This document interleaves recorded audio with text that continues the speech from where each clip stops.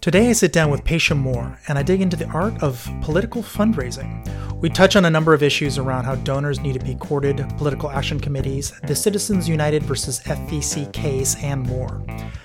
We also discuss her feelings about OpenSecrets.org and how donations are being weaponized. With that, please meet Pasha Moore. Hello and welcome to the R-Snake Show. Today with me, Pasha Moore. How are you? I'm good. How are you? Great.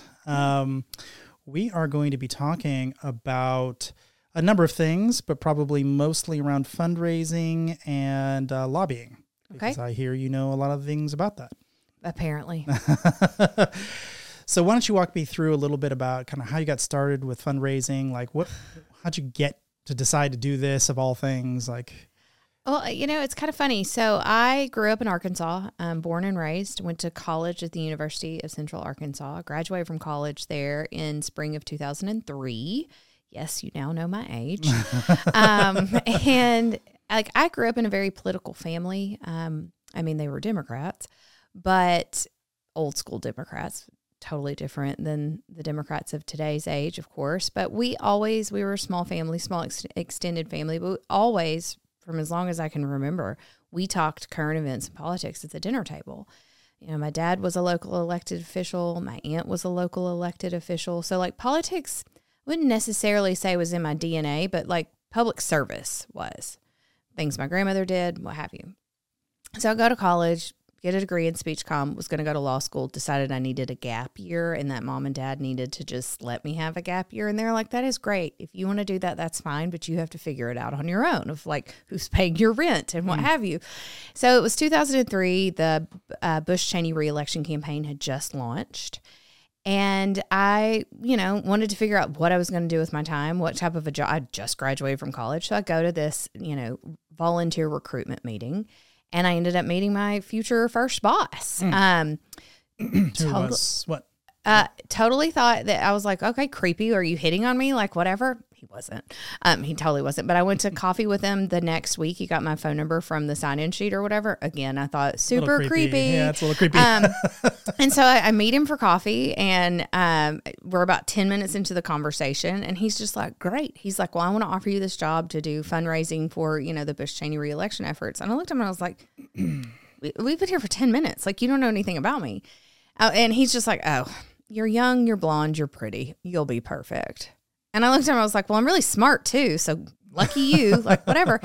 And I never looked back. I never went to law school. I just really loved what I was doing. I felt like, the fundraising part of it is the lifeblood of so many of the campaigns because, there's every component is necessary to a campaign, but so many of those components you can't have unless you have funds in the bank. And anyway, I just enjoyed it and apparently had an aptitude for fundraising and ended up getting to go after the campaign was over because at that point, it was the last time that Arkansas was a swing state in a presidential cycle. And so after that was over with, I was offered a position on the inaugural committee raising money for President Bush and Vice President Cheney. And then I went into the administration after that. Wow. Yeah.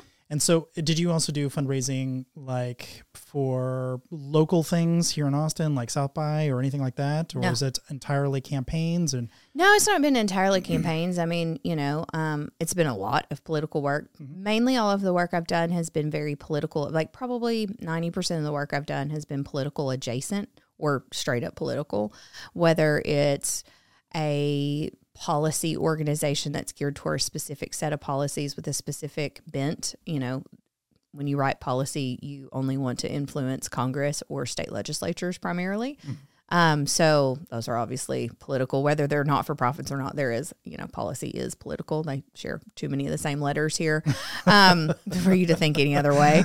And then I've built coalitions. I've done PAC fundraising, individual campaigns, up and down the ballot. And I've done local fundraising in Austin. I'm thinking it's been a long 20 years. Let me tell you, 'cause it's been almost 20. No, I'm in my 20th year now that it's 2023. I just made myself feel old. God. I don't know. I think I've helped advise you're running for city council. You should do this or that, or here's a list or what have you. But officially on the payroll, no, you have to kind of make your choices as to what's going to be right for the candidate and the campaign if they actually need to spend money on a fundraiser. Because some people don't. They just don't need to spend that. Mm-hmm. So just purely out of curiosity, are you allowed to go home now if you're working for the other side, or if they're old school Democrats? Oh, no, they've all switched. No, I mean, my parents, I figured out in 1992, I was 11 years old, soon to be 12. And it was Bill Clinton, obviously Arkansas, and George H.W. Bush was running for re-election. And I thought we were Bill Clinton people. I thought my mom and dad were super Bill Clinton people because my grandmother was, my aunt was, and like everybody was. And so I see my mother in the tiny little town where she voted. It was back then you had the Scantron forms, and she filled it out on this like 8-foot table or whatever. And I was like, Mama, it's like, you circled in the wrong person. And she looked at me with, you know how all mothers have that look that it was just like your blood runs cold if she gives you that look. She gave me a version of that look, and I was like, oh God, what did I do? She's like, if you tell your grandmother that I voted this way, I will say you are a liar.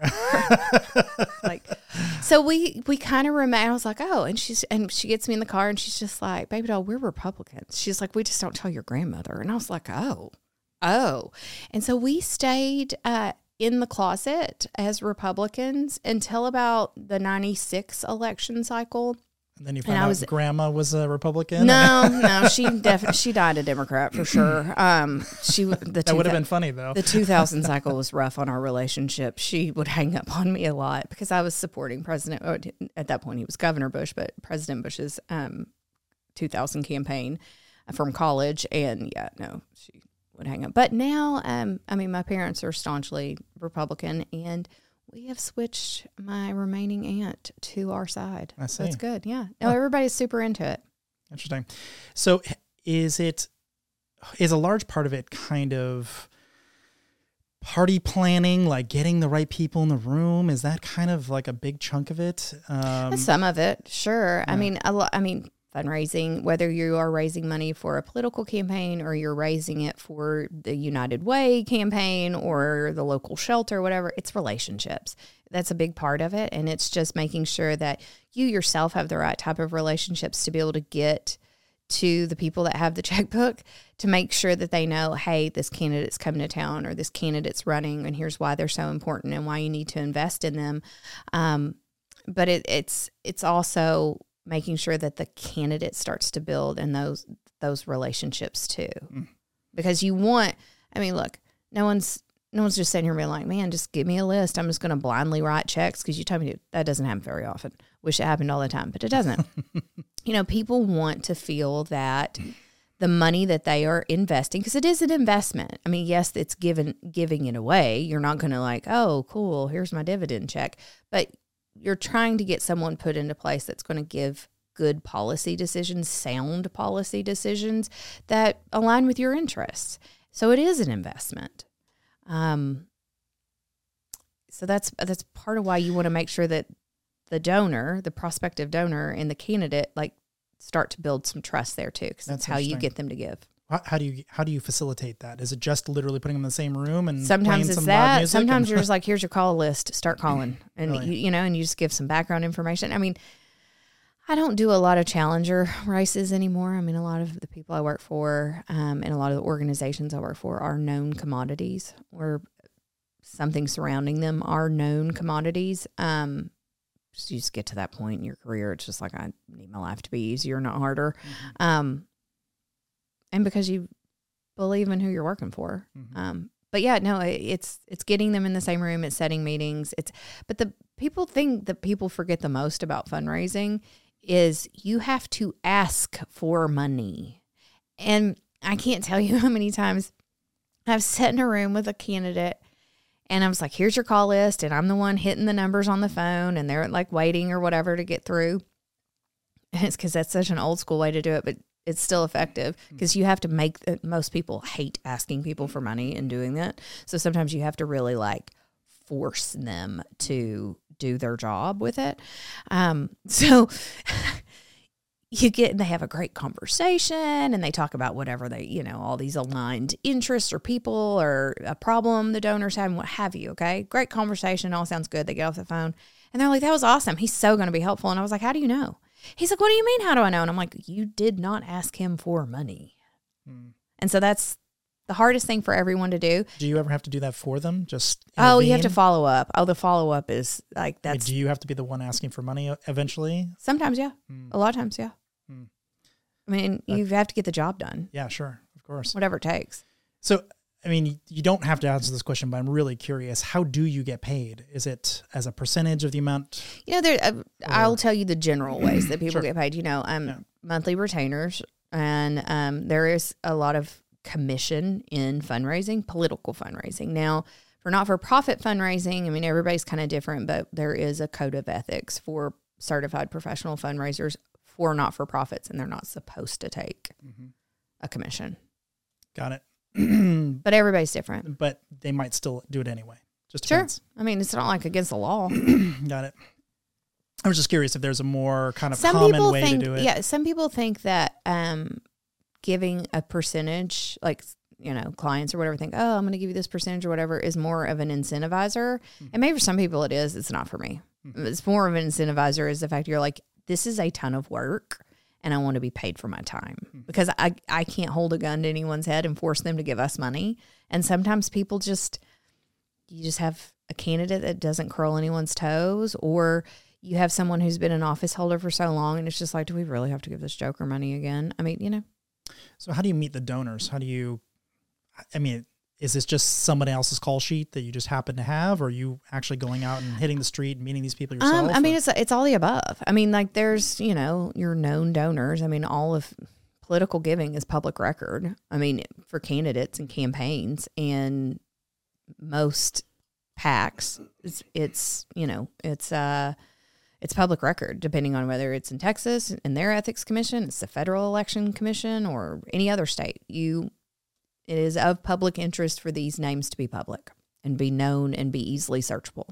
Now, there's there's a lot of different types of organizations that you can put together, like that are run through the IRS instead of the FEC, and you don't have to disclose who your donors are. But I mean, kind of once you do, it's, I don't know, it's almost like osmosis. You just know who is who. Interesting. So how do you meet the candidates? Are they just know you because you've been around a long time? Or some of it's that way. There's cold call them? Oh, no, I don't think I've ever asked somebody for work before. Okay. I really don't. So how do they find you? So every campaign starts with one person that's not the candidate, and it is their general consultant. And there's in a capital city like Austin, there's a ton of them on both sides of the aisle, and everyone kind of has their favorite fundraisers that they work with. And so they're the ones that are like, oh, such and such is on the ballot again this time, and they need a fundraiser, and they'll pick up the phone and they'll ask me. And then just all the relationships I've built over the last couple of decades, for some of my coalition building and policy driven and, all those type of the groups that I do fundraising for that aren't inherently political. It's kind of word of mouth relationship building. In a lot of ways, it's very same as fundraising. So you just have a cadre of people who've known you, you've gone to the same parties, you met them through so-and-so once, and now they need somebody. And like, who is that person who did your campaign, campaign over here? That's how it works. Yeah. Okay. All word of mouth. Yeah. There aren't a lot of fundraisers. There just really aren't. I mean, people start out in it and stuff, but it's why not, do you think? It's you're put in a very vulnerable position. I mean, you are literally asking to be rejected over and over and over again. Whether you feel like it's just, obviously it's a straight up rejection if somebody goes, no, I don't want to give to that. But I mean, the amount of time and effort that you spend in lobbing phone calls and no one returning your phone call, or they ignore your email, or like whatever. I mean, people do it to candidates, people do it to office holders, people do it to fundraisers. It is what it is. We're inundated with people hitting us. I mean, just the sheer amount of, like, if you're a major donor that's given, 6 figures away annually, I can't even begin to imagine how many phone calls and emails and pieces of mail that they get on a daily basis, not to mention just the annual basis because they are a known commodity and you got to shoot your shot. And so you were involved with the Texas Bar Association as well. Is that Oh God, right? I haven't thought about the Texas Bar Foundation forever. Foundation. Yeah. So as an example, would that be one of those places where you just meet a bunch of judges who wanted to get reelected, or? Yeah, I did meet a lot of people, a lot of attorneys and judges and stuff there. I mean, obviously it was the Bar Foundation. It's the only people that were around, but yeah, I mean. So that's, you just like go down the halls. You're like, oh, hey, and they recognize you. They see you again. They're like, oh, hey, I need somebody. Yeah. And then you just get sucked into judicial fundraising and that just becomes part of it. I really love, it's very important to me personally that we have judges on the bench that call balls and strikes. Mm-hmm. And so I'm always happy to help however I can get a judge elected that's going to do that. Mm-hmm. So how do you go about deciding like this judge is the judge you want? I mean, judges are supposed to be very impartial. They are. They are supposed to be. So how do you go about deciding that this judge looks an awful lot like our team or whatever, since they're not really supposed to advertise it? I mean, you file with a party in this state. Not every state for judges is that way. Like Arkansas, where I'm from, is a nonpartisan thing, but everybody knows who is what there, But here, no, you file with a party. So despite the fact that they are not really supposed to say. No. I mean, no, you file as either a Republican, an independent, or a Democrat to run for office. There's no other way for you to run for office in the state. Even as a judge. I didn't realize that. Yeah, you still have to file the party. Oh, wow. I thought that was sort of a... Nope. One of the few free of politics, or supposed to be free of politics offices. Interesting. I didn't know that. Everyone would know anyway. It's the same as like the city council and mayoral races in the state are nonpartisan, but everybody knows what party they come from when they run. You know whether they had to file it or not. And because of who they're affiliated with, where they come from, things they say. Mm-hmm. So when you're talking to them, are you like, this person is definitely going to make the right... So let's say you have two judges that are close enough. How do you decide which one you're going to pick? Who's the incumbent? That's where you always start. Yeah, that's what you're after? You always start with who's the incumbent. Well, I mean, like, you want to make sure if it's a seat, you keep the seat, number one. And, there is something to be said about if you are a judge and you currently sit, like going from being an attorney in a firm to being a judge is an adjustment. And there's a lot that goes into training to become a really good judge, about the way, like your demeanor, the way you approach a case, because you're not arguing the case anymore. Like it's such a shift in how you've operated your entire career. And it's also a shift of like, man, I always practice this one type of law, and now I have to, hear cases on all of these types of law. And I mean, it's a lot of getting up to speed. I mean, I know one of the things that is out in the universe right now in the Texas legislature is starting a board specialization. There's always like all those boards of like, oh, family law or international law or a million others. There's all these like very official, very specific, have to study for a test board specializations. And we are looking at moving that legislation through, that judges would be required to have a special board specialization themselves, which I think is great because... What would it look like? What sort of specialization are you referring to? On how to be, like, what it is to be a judge, like how you actually do it. And making sure that judges are equipped and trained as effectively and efficiently as possible to do the job as well as they can possibly do it, because that is what the judicial system deserves. It seems like that would be the Bar Association. Oh yeah. There's a board of specialization that administers all of those in our state and the other 49 states or whatever. Everybody has their own kind of entity out there. But no, it would be very official. But it has to be set up through the legislature. So the idea then would be, this is the right way to not legislate from the bench, or... Yeah, I mean, that's an important component to... I mean, I don't know if that's going to be like a topic of this. I have no idea what's going to actually be in the boards or anything like that. I haven't asked.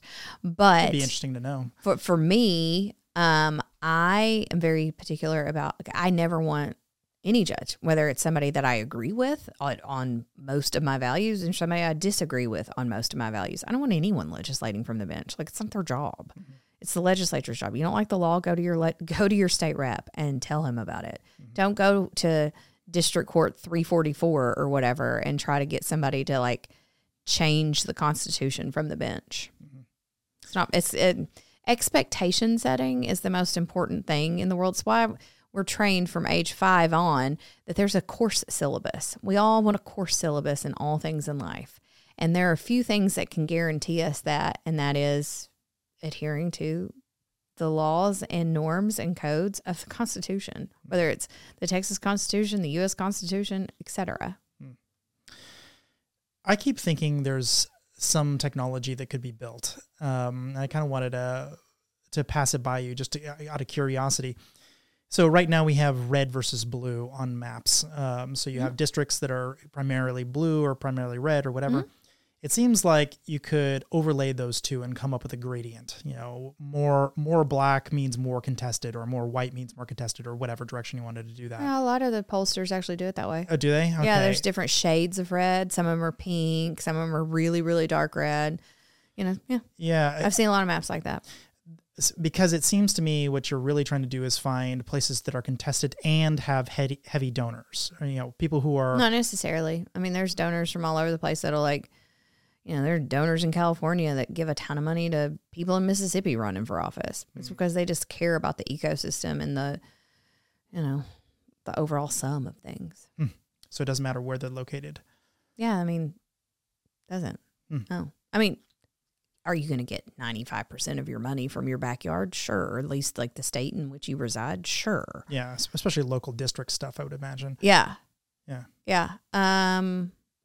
But yeah, I mean, especially when it comes to Congress and Senate, like U.S. Congress and all of that. I mean, gosh, everybody has out-of-state donors on that because they care about the body as a whole. So how does that work? Do you have to get them to fly in, or you cold call them remotely, or? It's usually a mix of, phone calls. You see them at some sort of like gathering that one of the committees hosts, or you are like, okay, cool, I'm going to go do a bunch of meetings in the Bay Area over these 2 days, and we're going to have an event. I'm going to do all these in-person meetings, and yeah, it's part of it. Mm-hmm.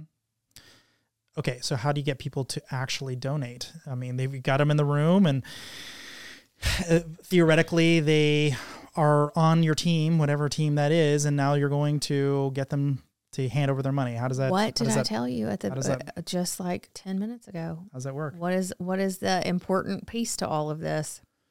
Their values, but specifically, what is the important piece of how you get people to give you money? Relationships? No, keep going. What is? Know. You tell me. You ask them to give you money. You just ask. You just ask. That's They're obviously in the room. They've learned about you.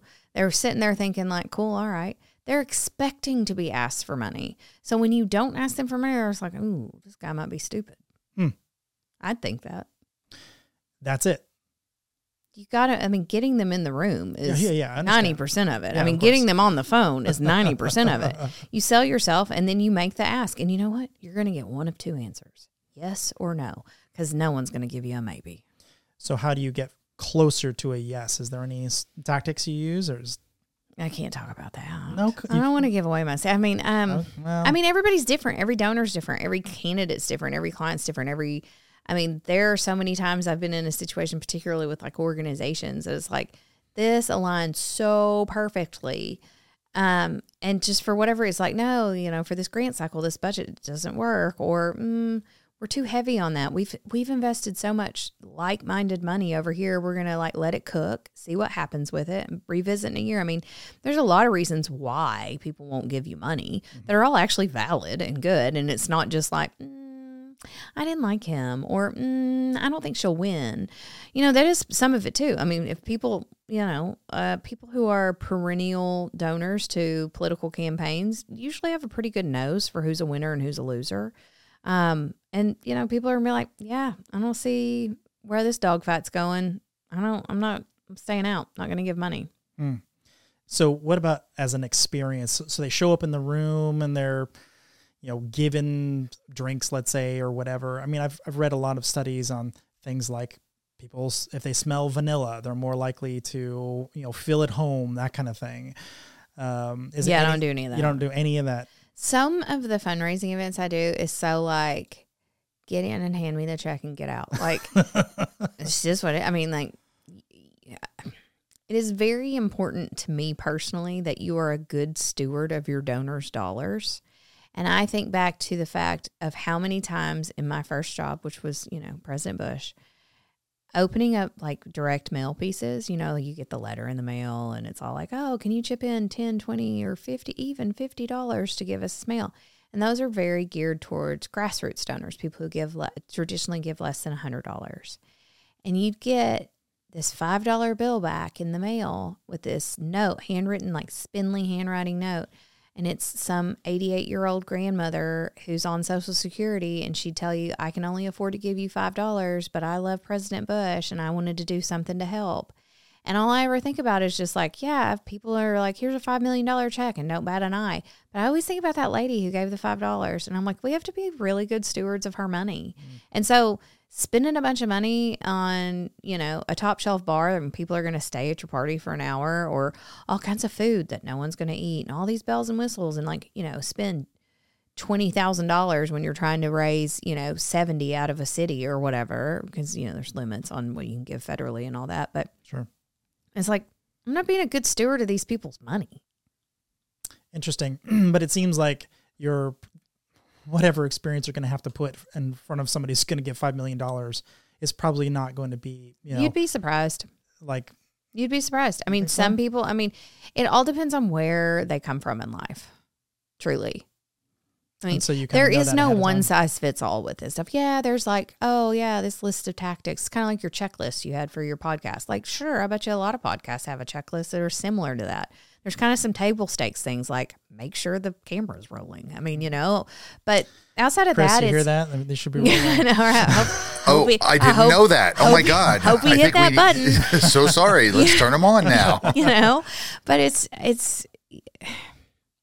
again, so much of it just comes back to who is the candidate, who is the donor, who has the relationship.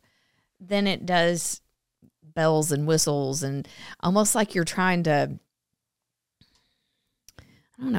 fake them out or fool them into like, oh, we've brought you to Shangri-La and you should open your wallet. No. People who are traditionally in this space as donors, they are giving money because they want something to happen or to not happen, legislatively, politically, policy-wise, what have you. They want to make sure we have control of Congress or we have a Republican in the White House or whatever it is. They don't necessarily want to be like, cool, I don't want to spend more than 45 minutes of this thing. I'll drink half a glass of that somewhat crappy Chardonnay. The check's already been mailed. I'm going to shake his hand, and that's going to be that. I've definitely been to and fundraisers. Then there's some people that really just want, sorry, I just cut you off. Go ahead. And then there's some people that, I don't know if I can say that. I'm trying to think of a nice way to say something. Allegedly. But there are some people who, well, just for whatever reason, they operate differently. They might be new to the political giving world at a high level. And so they do want the bells and whistles, but you can figure out who those people are and you can give them that. I have been to very different types of political meetings where some amount of donation was appreciated. And some were, just kind of at a Mexican restaurant and, you get one plate of random sort of Mexican food that, probably a grand total of $1 type of, worth of food kind of thing. Sure. And others that are, very experiential and, you're meeting this incredible person who's not even the candidate, just this other incredible person and have this big experience. So the delta between those experiences is so vast, it's kind of hard to put them on the same gradient even. But it also seems like the people that they invited were very different. Yeah. And so that's kind of where I was going with that question. Yeah, you have a specific audience for everything that you do. It's like there's this type of donor, you know, I mean, in Houston, there's 72 different types of donors because it's so huge and there's money there and what have you. New York, you would never do an event like you would do in Houston. I mean, you know, it's just, you have to just kind of know. And if you don't know, if you are like, oh gosh, we really need to go to Grand Rapids, Michigan. You're like, I don't know. You find through your network a local fundraiser and hire them to help you. Oh, really? So you actually partner up with local fundraisers? Oh, yeah, you do that a lot. Interesting. I didn't know that. Do that a lot. And they do it with you, I'm assuming, if they're flying in and they're like, I would like to meet your donors in this neighborhood or whatever. No, you pay them to help you with where you are going because they're local. No, I'm saying if they were flying into Austin, let's say. Yeah, sure. It might sure. hire you to do the same thing. Sure, yeah. Interesting. So, like, I have run into at least a couple of people who've said if you're going to certain locations, you have to spin this message entirely differently than another place. So, for instance, if you're going to go near the border, you're not going to want to talk about border security to a Hispanic group, but you might want to talk about marriage and family values, let's say. But you go up in Dallas, and you definitely want to talk about border security.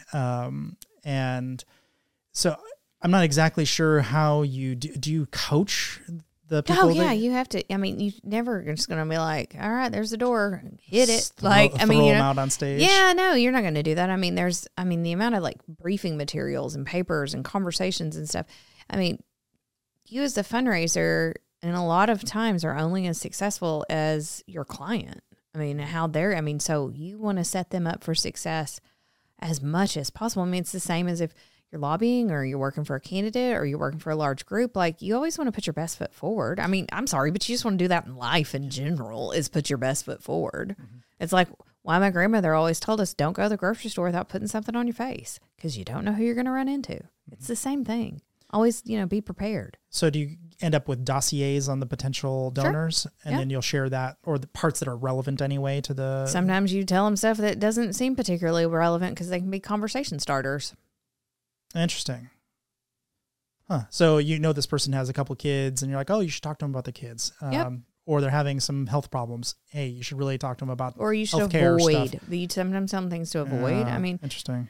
Yeah, I mean, it's different to do like some of this type of stuff with the organizations I work for. I mean, and that's where like I really spend the majority of my time these days. Raising money is just for organizations. So I don't have to do these candidate dossiers and flyouts and like all this stuff as much as I used to, which is great. So you have somebody to do that for you then?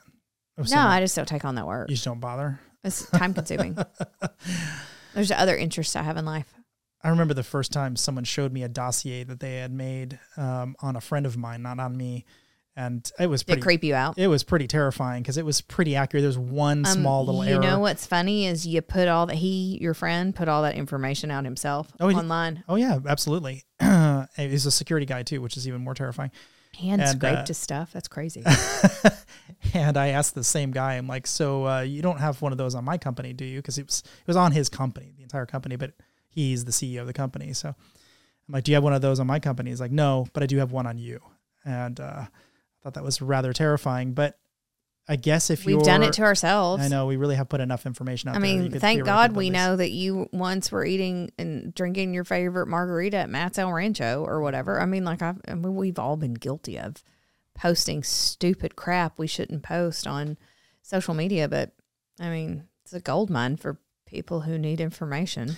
Well, that certainly helps when they're kind of walking around the room, shaking hands. They already kind of know what people look like, and it's really helpful, especially because there's so many times, like there's so many, elected officials that have been elected multiple times, years and years and years of it, and they meet so many people, and they never want to ever make somebody who's been so generous with their help and support feel like it's the first time they've ever met them. Mm-hmm. So, you have to also give it like, oh, don't forget they gave you a check last year, or, that type of.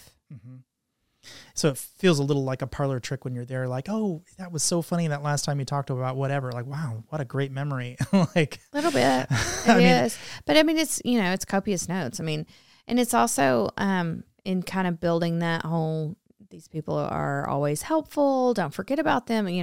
It's, thank you notes are number one, they're easy to write. And the fact that if people don't write them, you're horrible and you're probably like ninth level of hell is where you're headed. But you'd be surprised. They have to be handwritten then. Yeah. You can't do it by email. No. I always mail them and stuff. But like the amount of people who don't send thank you notes anymore, that is like, I gave that dude a check and I didn't get anything in the mail. And so that's another thing that can now like set people apart too, is like, oh my gosh, this guy wrote me a handwritten thank you note. It doesn't take that long. Like I set aside time on every Friday and write thank you notes for whatever I have to thank people for the week. It's not that big of a deal. I mean, it is a big deal and it should happen. But like the work itself is just like, don't you feel the gratitude in here? It should be easy to pin out 3 quick sentences of like how grateful you are that somebody did something nice for you. Mm-hmm. That's all easy. That is definitely an art that is lost. It is, and sad. Yeah, that is a little sad.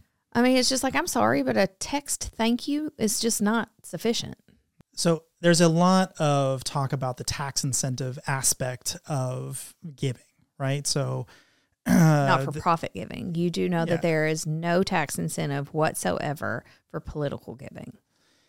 Well, there is the concept of putting money into companies, and those companies can have some sort of loss associated with them. And there's ways that you can sort of shell the money around. I don't think I understand your line of thinking.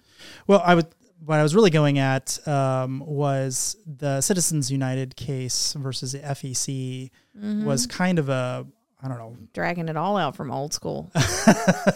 Well, as a landmark case. I think sure it's one of those sort of massive. Where it said that corporations are people too. Yeah, effectively. Effectively, yeah. Which I'm not exactly sure the amount of implications that has had on American society, but I guarantee you it's not zero. So just for the audience's sake, it might be worth explaining what that whole thing was, if you can. Okay, let me muster up from my memory. Sure. So FEC versus Citizens United, I think essentially what the case was, God, this was so long ago. I think basically Citizens United raised and spent money that was potentially a no-no under the FEC rules. FEC, for those of you out in the audience, Federal Election Commission. The commissioners are always appointed by whoever is president, but they serve certain terms, so there's always a mix of Republicans and Democrats on the commission. Anyway, it's where members of Congress, both House and Senate, and the president, and anyone running for those offices files their reports of how we know who gave them money, how much money they gave them, when they gave them that money, and then on the flip side of that, how the campaigns or organizations spent the money, who they spent the money with, how much they spent it, and when they spent it. So essentially at that time, there was zero corporate dollars in federal politics, and federal politics only encompasses U.S. House, U.S. Senate, and the presidency.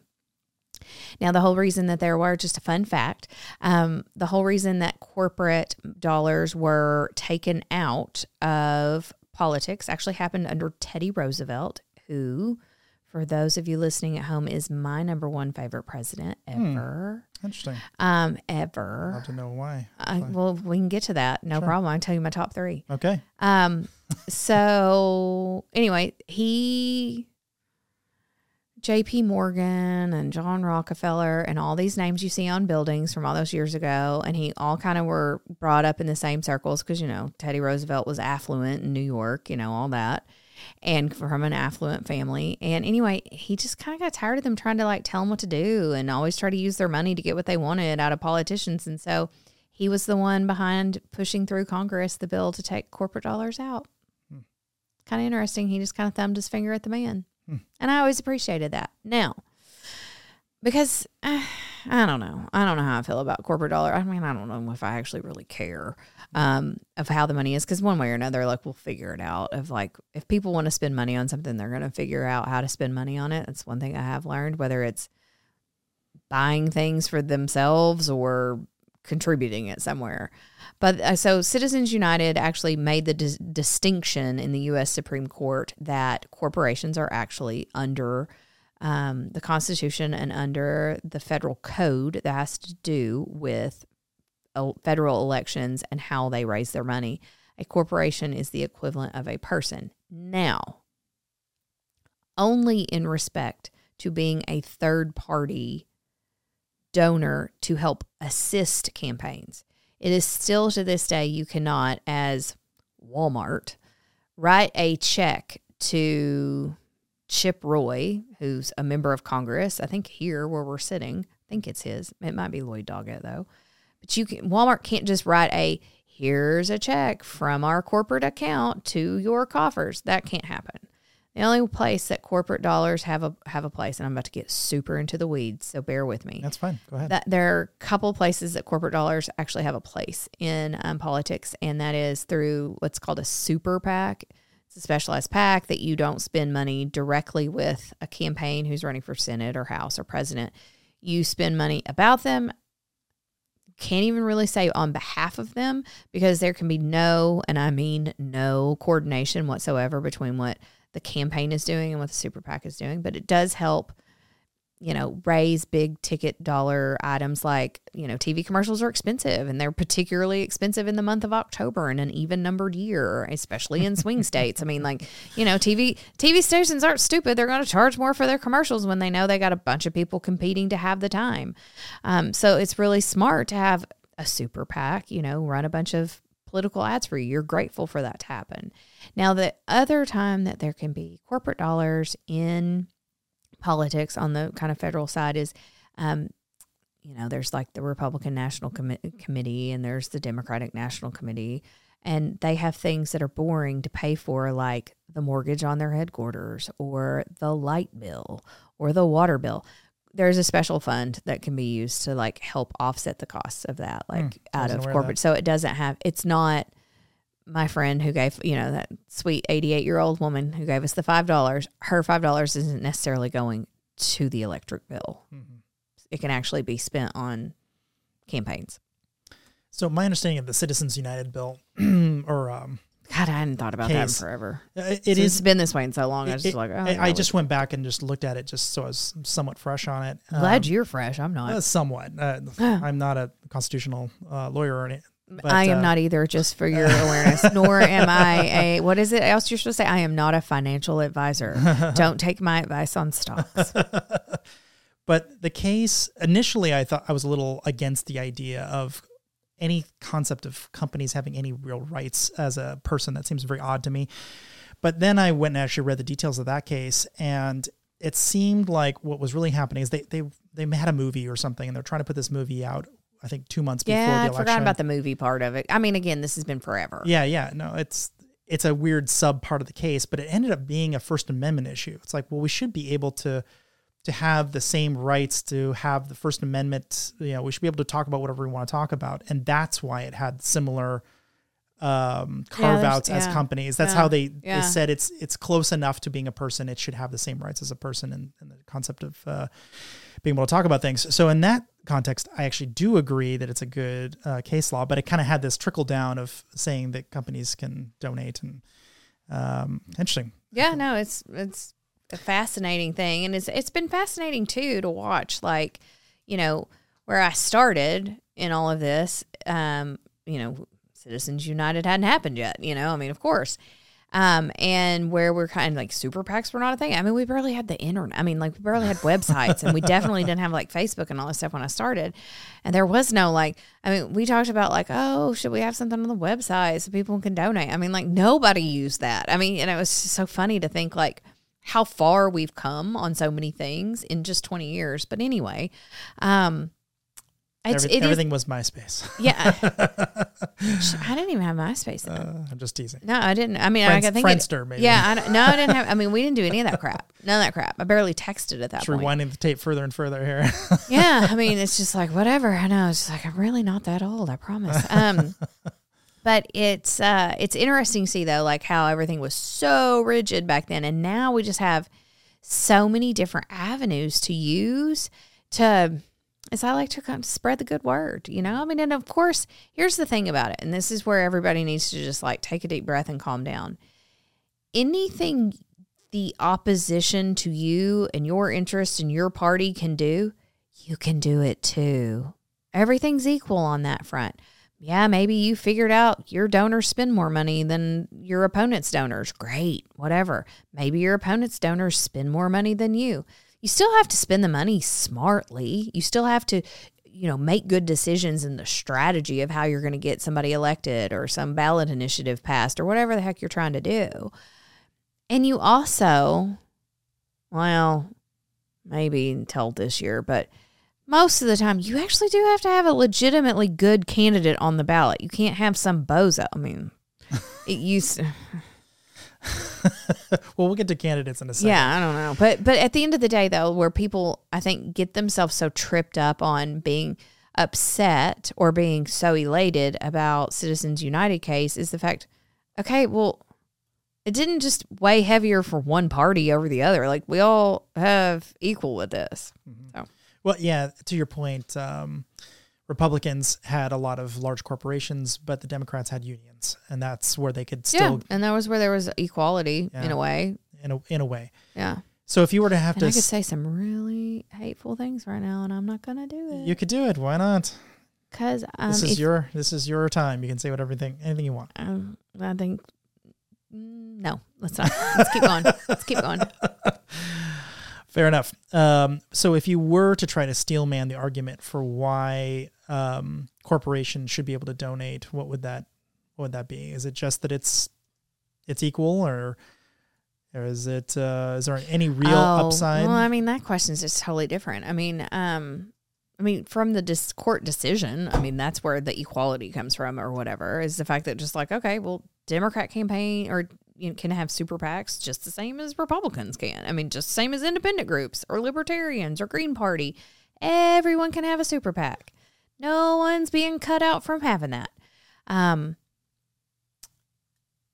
mean, that's where I'm coming with equality. I mean, but the overall thought of corporations being able to do that, I don't really care. I mean, it doesn't matter to me. But do you feel like someone would care and say, oh, this is the reason we should have it? Is there a moral high ground there to say, like, this is a good idea and we should definitely have it?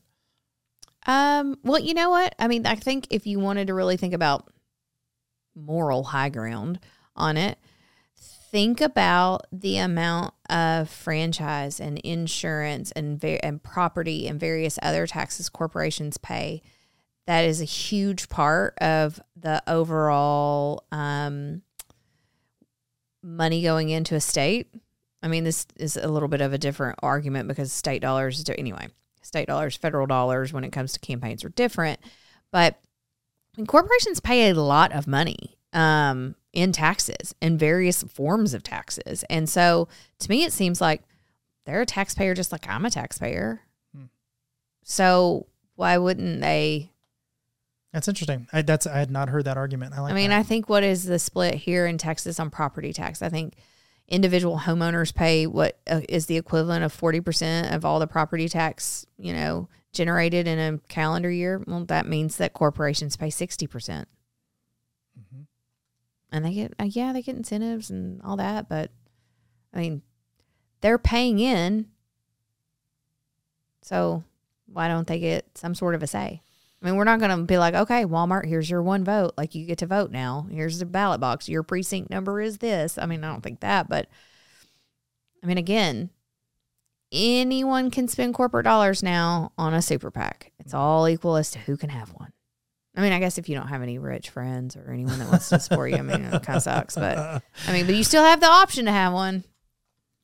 So similar along the same vein, how do you feel about PACs? Are they PACs the right? Are awesome. Are they the right vehicle for the future? Do you think that's the PACs have been around since the beginning of time?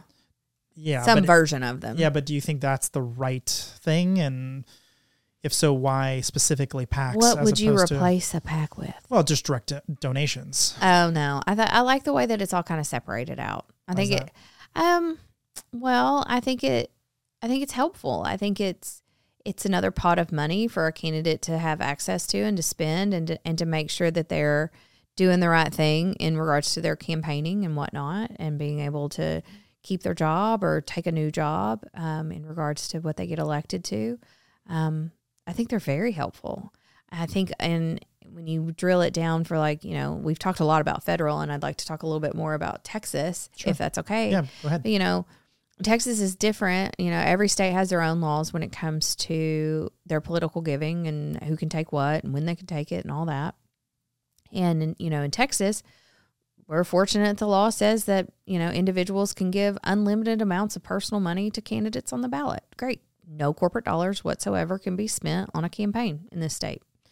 If you're running for state rep, you can't have a corporate super PAC because the state law obviously supersedes the federal. Mm-hmm. And PACs here, are very specific in regards to this industry or this industry's association or our aligned values around this, or we feel like we should be free enterprise or we're pro-choice or we're whatever. There's thousands and thousands of them that are registered in state. And they actually make a difference in campaigns. They make a huge difference in campaigns. And they do it not because they want, we're going to control everything and tell everyone to do it. Like, no, they want good people that align with their values and have have similar goals as they have to be elected to office who are making decisions. Mm-hmm. It's simple. And it's a great way, though, for donors themselves to go, cool, I'm going to be a part of this association and I'm going to give money to this PAC because I've got 50 other people that are like-minded to me and my interests. And if we pool our money, we're more effective. Mm-hmm. Yeah, so it increases the odds of any specific group being able to move the needle politically. Yeah. So a buddy of mine came up with this idea a while ago about the idea of a centralist PAC, where if, let's say you have two people on one extreme or the other, doesn't really matter. Okay. But one is slightly more in the center than the other. Instead of arbitrarily saying I like one candidate versus the other or saying I like their politics, just say whichever one is closer to the center is the money, that's where the money's going to go. And the idea would be to bring more and more people into a more centrist view of the world. What's your feelings on that one? That sounds silly. No offense to your friend. Why is that? It seems like a reality show. How so? It doesn't seem serious. Well, he was quite serious. I'm certain he was quite. There's a lot of people very serious about things. And no offense to your friend, but it's like, I don't see anyone that would want to fund that. Maybe you should re-explain it. Okay, sure. So, because I'm like, it seems like both parties are moving more and more extreme. They are and they aren't. But keep going. We just have a louder voice on both ends of the extremities are the loudest voices. Right, and then they race to the middle, as soon as they get past the primaries, right? Sure, there's some of that, but again, though, the loudest voices are the crazy ones. So on both sides, right. So his idea would be, let's try to circle whoever's closer to the center, not necessarily the center. That's not the goal. Okay. But let's say we have two people who are total wackadoos in either direction, just way out of left field in some dimension. But one of them is closer to the center. Well, whoever's closer to the center is the one who gets the money. Just trying to drive people more to a more moderate way of looking at things. Money doesn't change people's minds. So you're saying money doesn't change people's minds. So you're saying that donating money to a political campaign doesn't actually help them change people's minds? No, not at all. So what's the money for then? To make sure that somebody who agrees with you 80% of the time gets elected. No one's going to okay, here's a couple facts. We might be talking past each other. Yeah. Let me throw some facts down on you. Sure. Giving someone a $5,000 PAC check from the UPS PAC or whatever is never going to make somebody go, well, damn, they gave me $5,000. Every time they come to me with some sort of you need to vote this way or this other way, I have to listen to them because they gave me $5,000. Zero. Like that's not going to happen. Second of all, no one should be expected that they could A, buy somebody's vote with a PAC check, or B, that anyone should sit there and say, yeah, my vote's for sale for a $5,000 PAC check. Like that's not going to happen. Yeah, I don't think that's what he was suggesting. But giving someone, so let's throw some fake names out this. So we've got John Doe and we've got Jane Doe, and they're both really, really far right people. And out of, 10 votes, 10 of the last votes, John took 10 straight up wackadoo votes.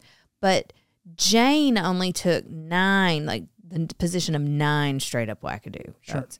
So we consider her to be the more reasonable of the two. Yes. And so we're the U.S. Chamber of Commerce, and we have our PAC, and we think if we give Jane a $5,000 PAC check, that she will now vote less wackadoo than she has before because she's like, great, people like me. And that's not what he's suggesting. Okay. Yeah. Please explain. So he wouldn't be suggesting that the candidates would suddenly change who they are. No, he's saying that giving them the 5,000 is more likely to get them elected because now they can spend it in more campaigns. Sure. And so gradually you're going to find that the people who are more, obviously there would be a lot between here and there, but if this took off and it actually was working, let's say you'd have a lot more people getting elected in the center, which might say, well, yes, the people who are very crazy and loud, they are crazy and loud and they make good headlines. They're getting a lot of publicity for free, but they don't get elected. It turns out people who are closer to the middle get elected because they get more of these dollars from the centrist PAC. The thing that you are forgetting and your friend is forgetting is all the people that sit in the House chamber represent different areas with different voters. So like Jane Doe and John Doe don't represent the same place. So they have 2 separate groups of voters. Yeah, I'm talking about in the exact same location. In the same district, let's say. Okay, well, you're not going to have 2 elected officials in the same district. Right. So there will never be a head-to-head comparison like that. Well, you would if it's at the primaries is really what we're talking about. Oh, well, but we're talking about things that they might do or things they might not do and what have you when you're talking about primary. So you sure give money to the more centrist, but you got to think about who turns out on both sides of the aisle, whether you're D's or R's, who turns out in a primary, the most faithful of the party. So a lot of times what ends up happening is the wacky one will get elected out of a primary, will win the primary. So if that's the case, is there any sense at all in spending money on a centrist, if you were a centrist candidate? And I don't mean centrist like in the center. I mean slightly less crazy. Yeah, there is, depending on what the numbers are and how you can, like, who you turn out to vote in a primary. Sure. Okay, so it's not just that the R's are going to vote for the most radical R. I vote in a Republican primary and I never vote for the radical person. Okay. All right. So there is some sense. It's just making people like me remember, oh, it's primary day and I need to go vote. That's it. Yeah. And so if the more centrist candidate is the one that reminds you and is in your inbox or whatever. And yet you've learned about and you're excited about or whatever. Yeah. Sure, yeah. I mean, depending on every primary is different, of course. Mm-hmm. But I mean, sometimes you have to attack your primary opponent and be like, this person's nuts. Like, we shouldn't elect this person. Mm-hmm. And sometimes you just want to make it all like positive of like, when I get to the state legislature, here's the 3 things I'm going to do. Mm-hmm. Cut property taxes and love dogs and whatever. I mean, whatever they're going to do. So one other thing he wanted to do with this is once you get past the primaries, now there's just one on each side, 1R, 1D. Mm-hmm. Whichever one is closer to being the center, then you back that person. So you might actually flip if you're a corporate sides. PAC, sure. Like if you're all, if you're Walmart's PAC or whatever, you're going to, there's a lot of data that goes, a lot of where these PAC checks come from, it has to do with the fact of like, oh, we have all these operations in this district, or we, whatever. Everybody has a different reason for giving, but sometimes what they do, or they'll look and be like, cool, leadership is solidly R. The chamber's not going to flip. We're going to support more R's because we have an agenda we need to get pushed through. And if we don't support mainly R's, probably not going to get our agenda pushed through. Mm-hmm. There's a lot of thoughts that have to go into like who gives money. And too, like the easiest thing that most people do, and it's a cop out, but I get why they do it. It makes their lives so much easier to do it this way, just because of all the things I just said, is there's usually a friendly incumbent rule. Like if you haven't been a shitty incumbent, like you've walked the walk for a little bit of like, you haven't completely gone nuclear on their issues or whatever, a lot of times they'll support you somewhat, or at least not support your opposition. Mm-hmm. That's just, but again, they're in business, and so they're good at doing business.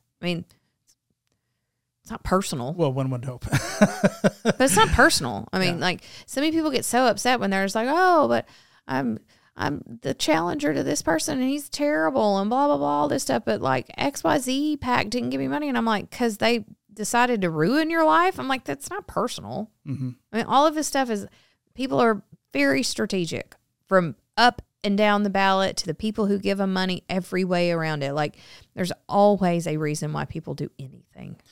So that's not just in political giving. That's in life. Sure. So we talked about individual donors, but I don't think we actually covered off on corporate donors. Is there sort of like a different tactic to go hit them up? Do you have to do like browbeating and talk to them about their business? No, there's always just like specific people. Like, there's usually a government relations person that works for them. You usually go with them. Mm-hmm. And you're just like, hey, this is what the deal is or whatever. And they always have they know what their budget is every year that they have available to spend on, whether they're in Texas or they're given to federal, whatever it is. And, you know, it's the same concept of the relationship, though. I mean, I can't just like figure out like, oh, who's Boeing's lobbyist in Wyoming, and just like cold. I mean, like, it's not going to work very well. Mm-hmm. You have to build relationship with those people too. Yeah, and so how do you go about convincing them that this is the candidate? Do you have to come up with business cases to explain? Like, do they have to say? No, you usually show them polling. I mean, you know, you're like, okay, we're going to win because of X, or here's our path to victory, or here's all the things we're going to do, and it's a type. I mean, so many districts, it's kind of. It comes down to the general. I mean, the way that districts are drawn this time, and it doesn't matter who's behind the redistricting and what state it is. It's just, you know, you naturally try to keep tribes together. And so, you know, you can look at a district and there's very few toss-up districts left in the country for anything. And that's okay. I don't know. I mean, like, frankly, I don't know how much better off we would be as a society if we had so many more toss-up districts. It just costs that much more money. There'd be that much more involvement, et cetera. And it'd just be, I don't know if people can handle the like, oh, in this cycle, this Democrats win, in this other cycle, Republicans win, and you're constantly getting somebody new to represent you. I don't know if we necessarily want a ton of districts that have that going on. I don't know. I'm not saying we do or we don't. I legitimately don't know. Yeah, I don't know either.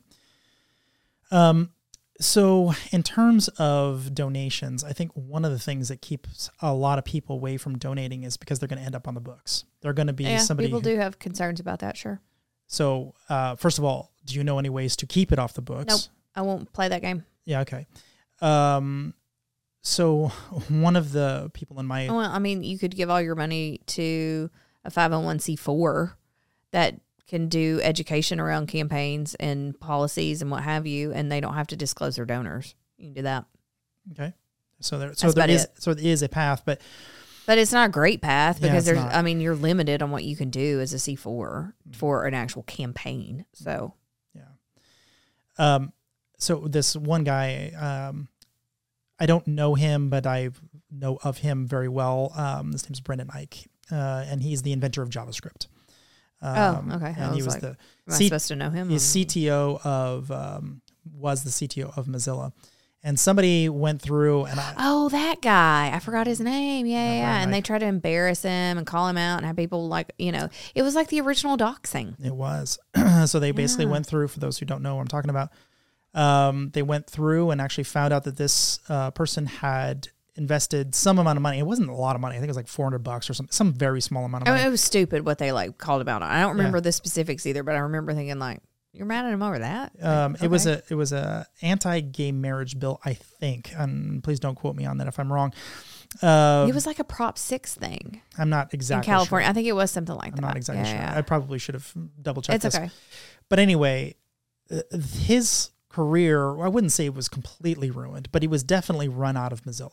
Like, you know, with pitchforks. I mean, he was definitely ostracized. And I was sort of in the middle of the thick of a lot of those conversations because we were creating a browser around the same time, and it caused a lot of controversy. And Mozilla is actually open source software, so you could actually upload anything you want into the code base, including religious symbols and anything. So what's going to happen if you do that? And it opened up the floodgate of all these interesting conversations. But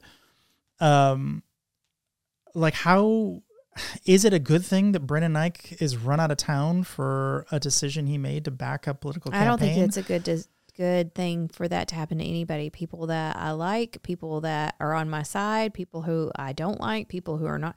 I don't want anyone to be doxxed. I don't want anyone to be dinged for the fact that they felt a civic pull enough to say, you know what, I want to give $500 to that person running for Congress. I mean, we have such a huge civic engagement problem in this country. And part of why we do, there's a lot of reasons why we do, but now we have a new threat to civic engagement. And that's the fact of like, if I go and I do this or somebody finds out how I voted or what have you, I'm going to get run out from my company because there's some militant little group that decides everyone should be exactly like me. And if you're not, we're going to harass you until you leave and we're going to demand you're fired. That's not healthy. That's not good. That's not good for society. That's not good for people's personal lives. It's ridiculous that we are in that situation in America right now. Ridiculous. I think that there's got to be some technical solution where really what you're trying to do by having open secrets, et cetera, is just making sure that people don't donate too much. I'm assuming. That's where it started. I don't know if it's pure like that anymore. I don't know. But it seems like you could easily build something where it's... I mean, there's always been this like gotcha mentality to opensecrets.org. No offense to you listening from opensecrets.org, but you know what you are. And they would not put the little scale on the cover. Oh, 68% of John Cornyn's donations come from manufacturing, or, they wouldn't put that kind of stuff out there if they weren't trying to make a point. Mm-hmm. Yeah. It seems like there should be some way. And also, the FEC's website is public. Anyone can search it and pull everyone's exact reports. We don't actually need opensecrets.org to know anything. Mm-hmm. I think there's a way to fix it. Tell me what you think. How do you fix it? Well, I think if you have every single person who's donating to any single location, whatever, all of that can be tracked with a unique key, let's say. And so you know that this person is not allowed to invest any more into this unique key, and that's it. You don't know what that unique key is related to. You don't know when or where, except for it was within this cycle. And then you could say, well, the sum of these things can't be more than a certain amount. Otherwise, it opens an investigation. It'd be very easy to develop something like this, I think. And you would still retain all of the purpose of Open Secrets originally, which was hopefully just identifying fraudulent activity, and then totally reduce people's reluctance to spend. Well, you forget who the liability and the impetus is on in catching people giving you too much money, and it's on the candidate. It's not on the donor. The candidate gets in trouble, not the donor. So even more reason. No, the candidate will always return that money if it's over immediately. Yeah, but it seems like even more reason to keep it secret then. I mean, if that's really the goal of this whole thing, to prevent candidates from accidentally taking too much money or purposely, that's easily identified with software like that. Yeah, but I mean, who would administer? I mean, you can't have the government administer software like that. You just can't. Mm. I mean, I see where you're going with that, but no, that's bad. I mean, they already have worse data, though. It seems like this would be one thing to reduce that. Because you're not worried about somebody working behind a data center pulling a report. I mean, that could easily be monitored, easily identified. What you're really worried about is the masses looking at each other and saying, well, this person's bad because they liked XYZ candidate or this other candidate or whatever. No, I mean, sunlight is important on all of this stuff. Like, people have the ability to find this stuff. I mean, it's the same. I mean, people file their own tax returns or pay somebody to do it. It's the same thing. You just can't search people's tax returns. In this case, you can search FEC reports, or you can search TC reports, or whatever they call them in Arkansas, Louisiana, and what have you. They're all part of a public database because all of these entities have code and laws on the books in their individual states and in Congress that the public has every right to know who gives money to stuff. It doesn't really have anything to do with, though, like, oh, you spent money where you weren't supposed to, or, oh, this person gave you $100 more than they were supposed to this cycle or whatever. It's not about that. It's about the general public having the ability to find the information as to who is financing campaigns in your area. So you like that data then? Yeah, sure. Like. I mean, I think look, Open Secrets exists, and there's a couple of others out there that are similar. There was Sunlight Foundation, the way they did things, and Follow the Money. And there's all these different groups out there that always pop up, and they're like, well, they all have this gotcha mentality about it or whatever. But literally, they exist because they know that most people are too lazy to try to figure out, like, oh, how do I find out who gives money to Ted Cruz's campaign or whatever? It's really simple to pull a report or to search for a donor in any of this stuff. You have to know what you're doing, but like you have to know where to go, of course. You can't just like, oh, yeah, whatever. But it's easy. That's why I know that like groups like Open Secrets, et cetera, I just feel like they just have like a nefarious intention because they just always feel very gotcha. And I just think it's kind of shitty. Like, I think everyone... I feel like I'm getting mixed messages from you. You hate it, but you think it should exist. I think Open Secrets is shitty. I think being able to see public data that's just like, oh, it's here on a report, and it's like three donors to a page, and I have the ability to find that. Yeah, I'm fine with that. I don't care. I think the way that Open Secrets takes that and bastardizes that information and puts their little chart over like, oh, 80% of the people do this and 60% of the people do that. It's like, it's bullshit. And I think like the way that they operate sucks. I think it's because they literally just want everyone to be like, I'm so mad that Ted Cruz took all his money from oil and gas. I mean, obviously he hates climate change because of it, or like whatever it is these people like pull out of their rear ends to think about and complain about. That's the problem that I have with it. Public information in this, no, I don't have a problem with that at all. I think it's great, actually. I mean, frankly, it helps fundraisers know who's giving where. Helps me do my job. But I think being a dick about it, like these people are, I think that's a problem. And I think that's a problem that we have throughout politics, and it's why people have gone to the far ends of the spectrum on both sides, is because everyone's just so vigilant in their dickheadedness towards anyone that's slightly different from them. I have a feeling like you can get rid of Open Secrets if you wanted to, but if the data exists, someone's going to create another version of it. I mean, there's, like I said, there's several versions of it. I mean, it just is what it is, whatever, fine. And I mean, frankly, it's like my grandmother always said about certain people in our hometown. There is no way you can make that person happy. They wake up looking for something to complain about. And there are just a lot of people that are very piqued by political things that they wake up every day and they want to find something to complain about. And Open Secrets just feeds those people. So you have a bunch of different types of candidates that you have supported, like judicial we mentioned, state, legislative, congressional. Mm-hmm. Are those fundraising processes different, or are they pretty much uniform? Do you have to kind of treat them the same? The foundation is the same. There's foundationally things you do that are similar or the same. So what would be something that would be different then? What do you think? So, I mean, everybody has different, kind of different groups that care so much about state campaigns or so much about federal or local or what have you. So that kind of shifts your thing. And then there's different limits everywhere too. It's like, oh, I can only take $1,000 here, or I can do this here, or do something. You just have to have a different little bit of state-based, or every city has different. Like if you're running for city council or mayor here in Austin, you have caps, and I think those caps are something stupid, like $350 a donor or something here. I know in San Antonio it's $500 and $1,000 if you're running for mayor. And then of course there's federal limits, and then of course in running for state rep or statewide office here or whatever, there is no, outside of U.S. Congress or U.S. Senate, there is no limit to money. But so you just have to kind of change approaches because there, if there's limits or not limits, sure. I mean, the foundation's the same. I guess I should know this. I just don't. Are you allowed to invest in your own campaign? Sure. And you can do it a couple different ways. Any amount, or are you limited as well? You can loan yourself money, I think, of any amount that you want to do. And then if you're if you're running for state rep or whatever, if you just want to give yourself the money, that's fine.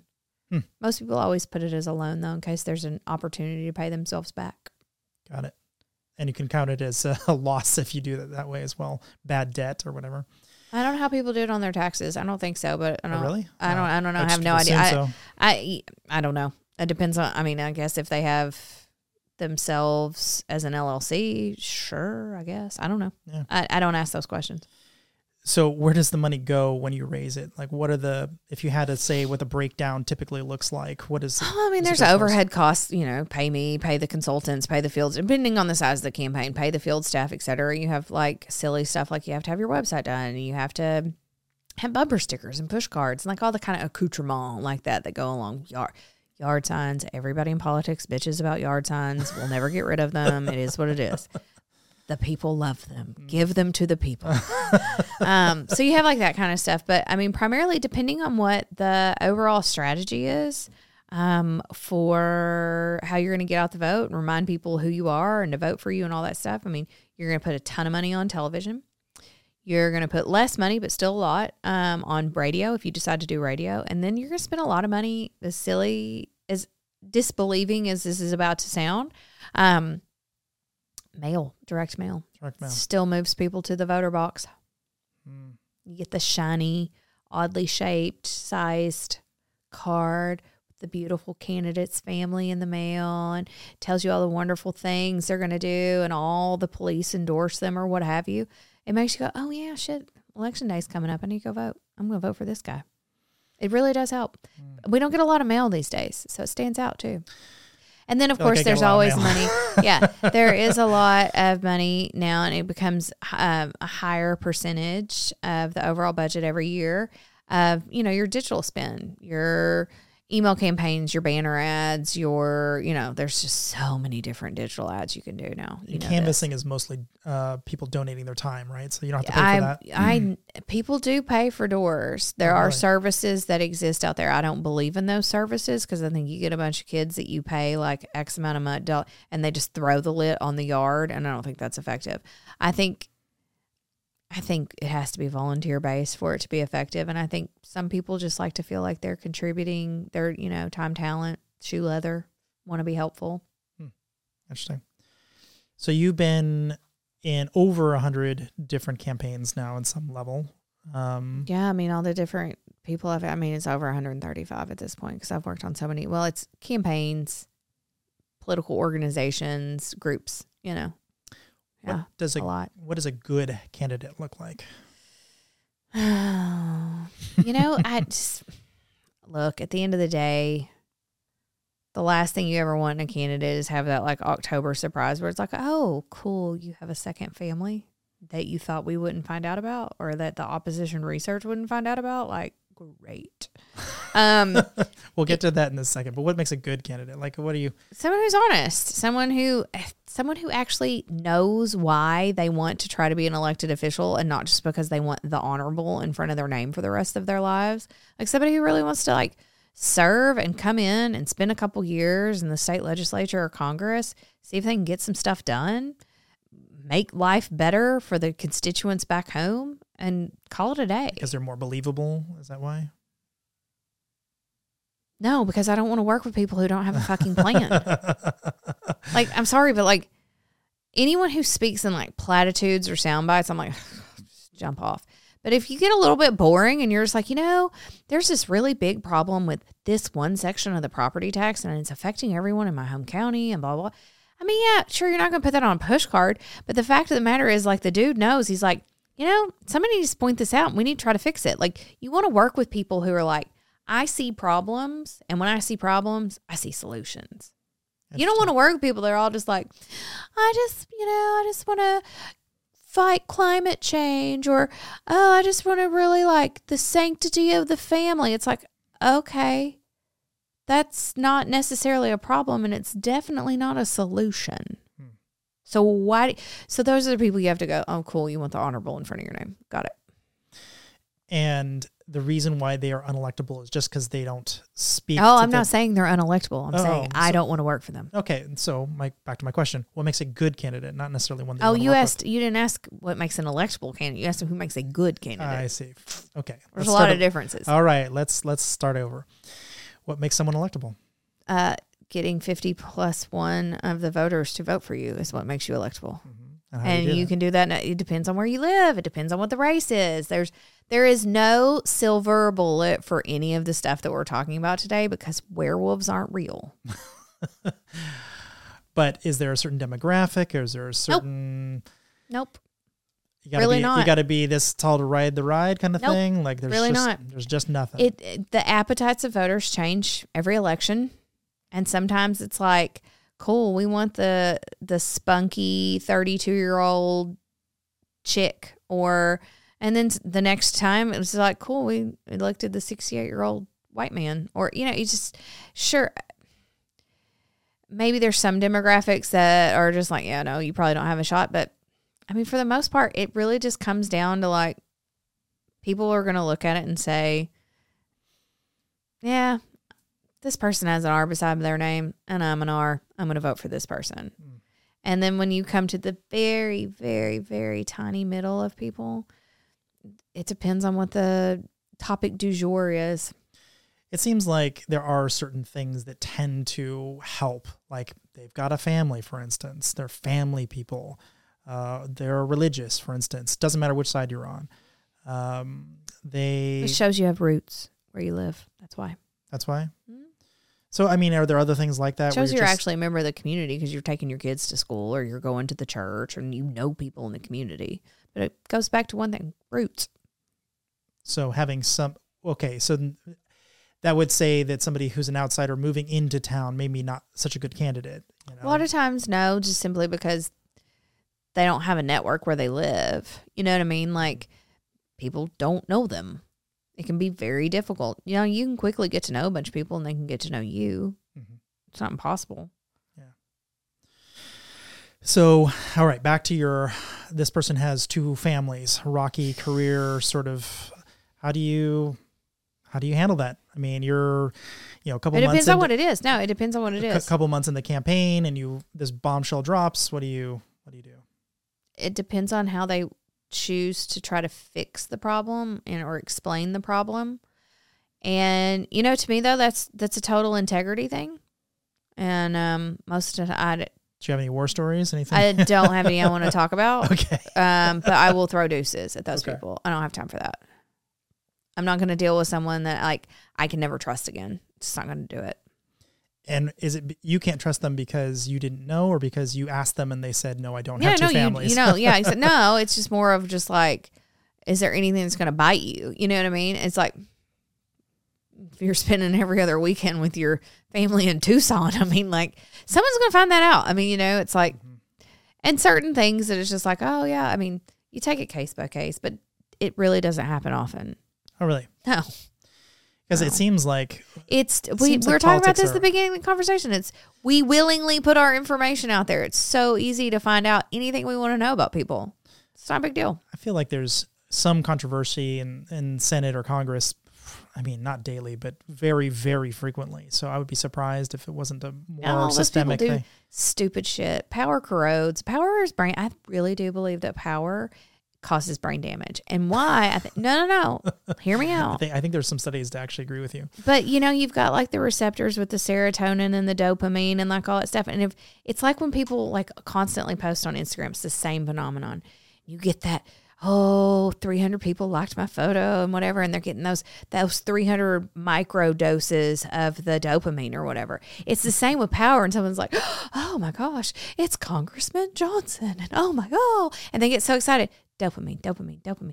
And I think you fray those receptors, and that's what leads to this like crazy ego and crazy power trip and no one's going to ever turn on me type of attitude or whatever, because they literally fried their brain because of power.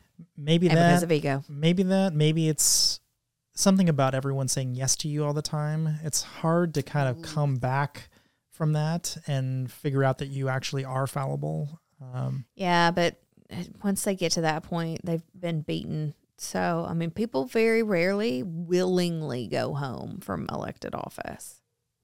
You got to drag them out, kicking and screaming. Yeah, stupid. It's just like, why do you want to keep doing this shit? So, why have you seen good candidates, otherwise good candidates, lose? Is there any, other than these super rocky history type stuff? No, I mean, like sometimes just like, it's just not meant to be, I mean, you can do everything right, and for whatever reason, the middle of the electorate that year just wasn't buying what you were selling. I mean, there's a million different reasons why good candidates lose.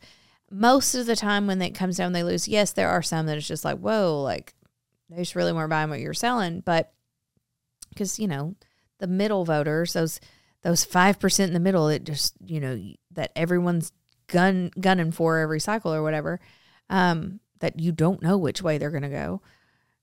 Their appetites change. You just never know who they actually are. And, like as you're trying to figure all this stuff out, as you go through this dead sprint of a 9-month period of this campaign, it can be hard on that. But sometimes, most of the time, the reason people don't win, they don't work hard enough.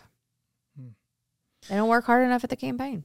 And it's mostly the sprint at the very end where they're not putting in the effort, or should they put it in much earlier? Yes, much earlier on. You got to name ID, people to know what you stand for, who you are, name ID, name ID, name ID. Then you have to remind them, you got to vote. You got 2 weeks to do it. So what advice would you give some sort of newbie just getting started, deciding they want to get into politics? Like what are sort of the task lists to be good enough to get to the point where you can actually go run? Change your mind. Don't do it. Number 1, don't do it. No. Okay. So the question is, work in politics or be a politician? I meant more of a politician, but actually I'd love to hear an answer both. Yeah. Be a politician. I mean, first and foremost, like, don't just wake up today and be like, I'm going to run for office, and you've never done shit to help your local party. You've never done anything with your local United Way or anything. Like, you've basically been kind of a crappy civic member. Don't run, like, because it's just, why are you running? Why? You have so many options to help people in your backyard that don't mean that you've run for office. And again, you get the honorable in front of your name. But if you really do want to be engaged at that level and you want to run for office, I recommend before you do that, you get actively involved in your United Way chapter, your Red Cross chapter, all this stuff that's very countywide or citywide or area-wide, where they raise a ton of money and try to help people locally, from school children to homelessness to old people to mental health. Like, they cover the gambit in those organizations. And there's a million others. Like, there's so many different organizations depending on where you live that you should get yourself involved with. If you're a church-going person, show up to church. Don't, like, talk about how much you and God have it, like, together, but you never show up to church. Like, okay, that makes you look like an asshole. It makes you look like a liar. Make sure you're a part of the PTA. Make sure you're a part of Junior League. Do the things that are trying to help in the community first and devote yourself to that. Not only will you actually see what it's really like to do things on behalf of the community in which you reside, but you'll also, you'll meet a bunch of people and people will get to know you and all of that. But, like, there's a ton of different ways outside of being an elected officer of the community to help your community, which is the whole reason you want to be elected if you're doing it for the right reason. Theoretically, right? Yeah. Yeah. So start there is what I would recommend. So let's just pretend that Susie Q has decided this is what she wants to do, and she has a pure intentions. And so she goes and she does all of this, and she's like, all this is done is just stoked my fire brighter. I can't wait to, because I went through all this with these 3 organizations, and if they change this in the legislature, I could make all this happen. Okay, great. You want to run for office there? You better figure out how to ask people for money, and you better have some money of your own if you want to spend some of it. Because people are always super duper surprised when it comes down to it that they have what I call their Christmas card list. I'm like, because those are the people who, if you're sending them a Christmas card and they're sending you a Christmas card, 90% of those people should actually be your friend. Like, someone that's like, oh, they would come to your funeral. It's like, there should be something there. So I always tell people, start asking for money from your Christmas card list when you're having to, like, do it yourself. And you would be surprised, though, like, people will get very upset because they're like, well, Dawn and Judy only gave me $250 after I asked them for $1,000. And they're always, like, hurt. And I always have to tell people, like, just whatever they can give you, get them to give it to you, because you don't actually know people's financial situation or appetite for wanting to be involved. They see open secrets pinging people and all, people getting doxxed over things. Mm-hmm. But they have to be ready to go with an actual network of people who can give them money, because the first parts of your campaign are going to be nothing but rubber chicken dinners at local grassroots organizations and the Chamber of Commerce and the United Way dinner and what have you, and asking your friends for money. Because I'll tell you this, John Doe, typical major donor who can make or break your campaign, will always ask first, well, what's your local support like? He's not talking about the people who are going door to door for you. He wants to know how many of your friends have given you money, or if you've looked at him like he's going to be Daddy Warbucks. I like that answer. So you should like all of my answers. Well, some are better than others. But I like that one specifically because I think one of the side effects of learning the local, lay of the land, whatever it is, PTA meetings or whatever, even HOA meetings, just learning the issues that are kind of around you, around the community, can really help frame up how you talk about your campaign. It can also, it's discovery too. Just because you have, if you live in the gated community of like your 10,000 person hometown or whatever, you might not know what it's like to live in the trailer park down by the river. You obviously probably don't know what it's like you need to try to encompass the experience of everyone that you are thinking you want to go and serve. Mm-hmm. And the best way to do that is actually get engaged in the community and not just with your local debutante ball, which you should get involved with that too. The homeless shelter and just learning what's going on around you. There's lots of opportunities to serve. Don't be creepy if you don't have kids in school. Don't join the PTA. That's creepy. But you should listen to other people and really figure out what it is that's wrong. That's interesting. I like that. So I don't know. Have you done any fundraising for any Democrats? No. This is a Democrat. It's an integrity question for me. I don't know how the hell you would do for both. Honestly, I was just curious. No, I'm a Republican fundraiser. I think I know some donors do both. Some donors hedge their bets on things or whatever. They're not as prevalent as you would think. But I don't know if anyone is a Democratic fundraiser and will dabble in Republican or vice versa. I don't know of that.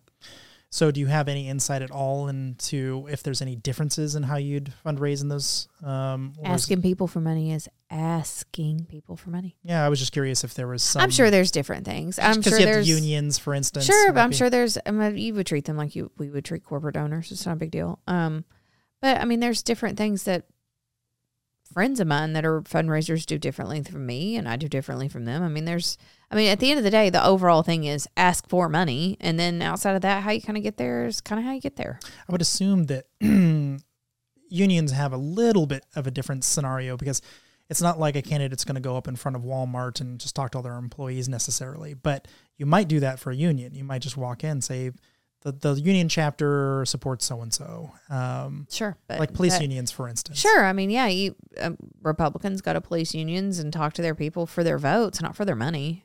Same with, the unions themselves, from my understanding, is like the unions have like general political accounts that they spend big bucks for super PACs and what have you out of. And they have a, legitimate PAC that they can write, those $5,000 checks out of.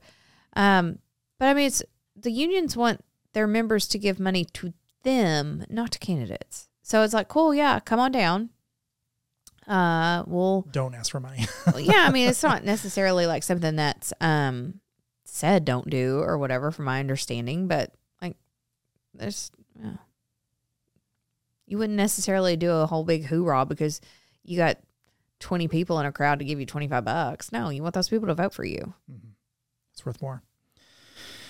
So changing the topic a little bit, in 2020, you were involved in the USC Election Cybersecurity Initiative. Yeah, I was. Uh-huh. Yeah, can you tell us a little bit about that? Yeah, it was super fun. Okay, so, obviously from the 2016 presidential election cycle, there were a lot of questions around whether elections were hacked. Whether it was Facebook was hacked or individual Facebook accounts were hacked or email servers or individual voting machines or whatever. And so to help assuage anyone's fear going into the 2020 election cycle, Google was looking for a place to, put an investment into actually doing a rudimentary, honestly, it was a little bit rudimentary, and they didn't drive, like they were the money, but they didn't necessarily drive the way things were done. It was all very USC driven out of the Annenberg School out in Southern California. And they were, it was great what they came up with. But actually trying to drive like basic cyber hygiene for people. Because stop and think about it. I mean, like, so many of the people who are involved in political campaigns are retired Esther who doesn't know about two-factor authentication or what to do if her Twitter account gets hacked and she's over here like running the Twitter account for John Doe for state senate or what have you, like what to do. And so we were able to, which the original plan prior to COVID hitting was we were going to travel to all 50 states and engage primarily with, and this is not every state, but primarily every state is this way, the Secretary of State is the one who actually oversees and administers the state's elections. A couple states it's the lieutenant governor, and then there's a couple places it's just weird. So we worked with their offices so we could engage. It was very nonpartisan / bipartisan, but we wanted to engage every person, every campaign, and their actual campaign staffers and volunteers, state parties, League of Women Voters, county clerks. I mean, we wanted to run the gamut because not only is it like all these campaigns need to know what was going to happen or like to mitigate anything that could happen from a cyber hygiene perspective, but also, I mean, every state has a different budget. Every local budget's different, et cetera. You know, it's not necessarily there wasn't training to be had for the people who work in a county clerk's office. Like if I'm a foreign bad actor and I'm just looking to cause some mayhem, I mean, you're going to look at every avenue possible that you can try to hack into to like ruin things. I mean, we did have some scary scenarios we would talk about that had to do with like the power grid going down and like, anyway, it was all crazy, but I mean, hypothetical, of course, but obviously COVID hit 2020. And so, but you know, it worked out just fine. We were able to pivot and we ended up doing a training in all 50 states and a couple of states we ended up doing 54 total trainings from the end of January to the end of October.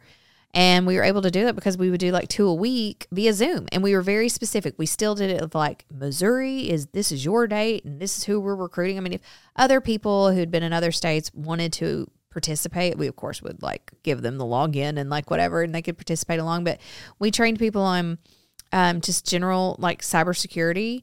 And then we also did. In what way? How was that useful for them in that context? Because there's election websites, there's email addresses, there's, you know, anything that could be hackable. I see. That has to do with their individual campaigns that they were working on, or with they are, you know, Pulaski County election administrators, you know. Hacking them directly. Yeah, exactly. Mm-hmm. And so just thinking through different ways that they can actually like, you know, be a part of that. And then, you know, so much of what was said from the 2016 cycle was that there was a bunch of misinformation and disinformation out there. I think I'm going to get this right. Misinformation is a mistake of spreading information that isn't true. Disinformation is actively spreading untrue information. But so there was part of the training that was like how to recognize it, what to do about it, et cetera. And then we also had, and this is where like the power grid goes down, blah, blah, blah, type of scenarios. We had a little bit of the training was with crisis communications, because if you're, you know, local, yokel, small county, nowhere, Oklahoma, highly doubt your county is paid for you to go through crisis communications training. But that could be because you're an hour away from some top secret military base that the Russians know about, and you end up hacking, like the school gets hacked because it's a way for the, you know, the kids of the people who work at this super secret military thing. Like it's a way to hack into their stuff. You know, I mean, like there's all this that, you know, kind of things. But it ended up being a really good program, and we trained over 4,000 people. Wow. And it was very specific. It wasn't just like, oh, call to anybody. I mean, it was very specific of people who are actual grassroots volunteers, actual campaigns, actually administering elections. Like it was very specific. So we had an excellent turnout. We had excellent support from Google and from USC. And you know, we ended up being recognized for the work that we were able to do in the middle of a crazy pandemic. It was still so crazy that we did.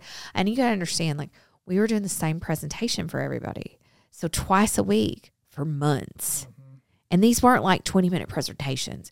These were like 3 hours. Mm. All of us were so exhausted by the end of it. I was just like, if I hear any of this stuff anymore, I don't even know what I'm going to do. I'm going to rip my face off. Like it just got so crazy. But for everybody who was in our audience, first time they ever heard it, they were like so excited and like had some great questions and really got a lot out of it. But we were fortunate. We won a Reed Award for, you know. What is that? I don't know. So the Reed Award is from Campaigns and Elections magazine. It's like one of the kind of forefront, old school, political. I don't want to call it associate, but it's like where people go to gather, and it's both. It's agnostic and political, like it's both sides of the aisle, whatever. And so they do big awards every year. There's those, and the Pollies are like the big awards for your TV commercial or your mail piece or whatever. But they always do things around grassroots engagement, civic engagement, education, that kind of thing. And so we ended up getting best civic education piece for 2020, which we were pretty proud of. Yeah, that's cool. It was cool. So did you get any feedback from the individuals later? Like, I stopped this thing. Good. Yeah, we did. I mean, they, we set the whole office up on 2-factor authentication, and everybody feels so much better now. And, and frankly, the program in a different form still lives on, and there was, my understanding is, because we're no longer a part of the program, we just did the 2020. But there has been, because we were able to gin up quite a bit of press about what we were doing, which was great. I mean, you would think that Annenberg School, which is a school of communication, would be able to, gin up some press for themselves, of course. But there have been people and organizations, Europe and Asia, that have wanted somebody from the school to come and do the presentation and train them. And so there's been, international engagement on it as well, which is cool. Yeah. That's great. I mean, it's what is it? They say you don't know what you don't know. Mm-hmm. And that was kind of the tactic that we took on this was people don't know what to do if their Facebook account gets hacked. I mean, and it's like something serious and it's an elective. Who do you call? Not Ghostbusters. How did you get involved in this in the first place? Oh, people who know people. Somebody. Email. Yeah, no, it wasn't. From some Russian address. It was the partner that I worked on the project with. He was approached by somebody he had done a project for in the past, and so it just kind of, gotcha. As we do everything, it's like, oh yeah, you did this for me once, we'll call you again. That's how it works. That's cool. Yeah.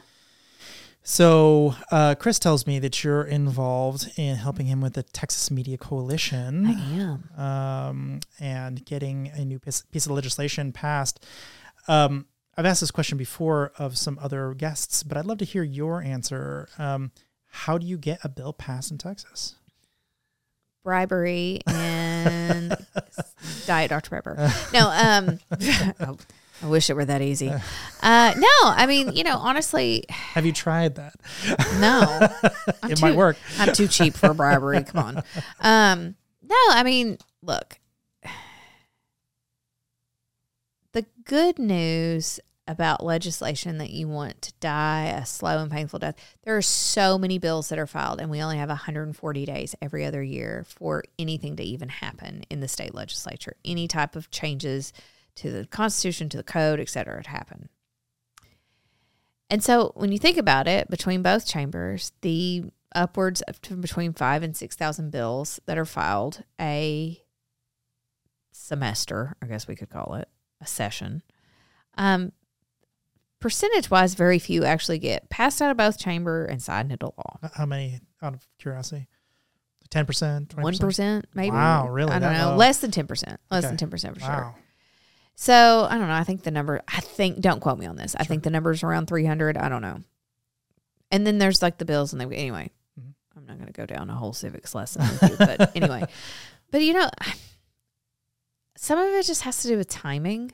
Like, is what you're trying to get done something that you have the right people who want to champion this and use their political capital to get this through the right committee and on the floor to be voted for at the right time and have the right person across in the other chamber to be, a companion bill to this. And they're going to do the same thing on their end with the right committees. I mean, some of it is a little bit kismet.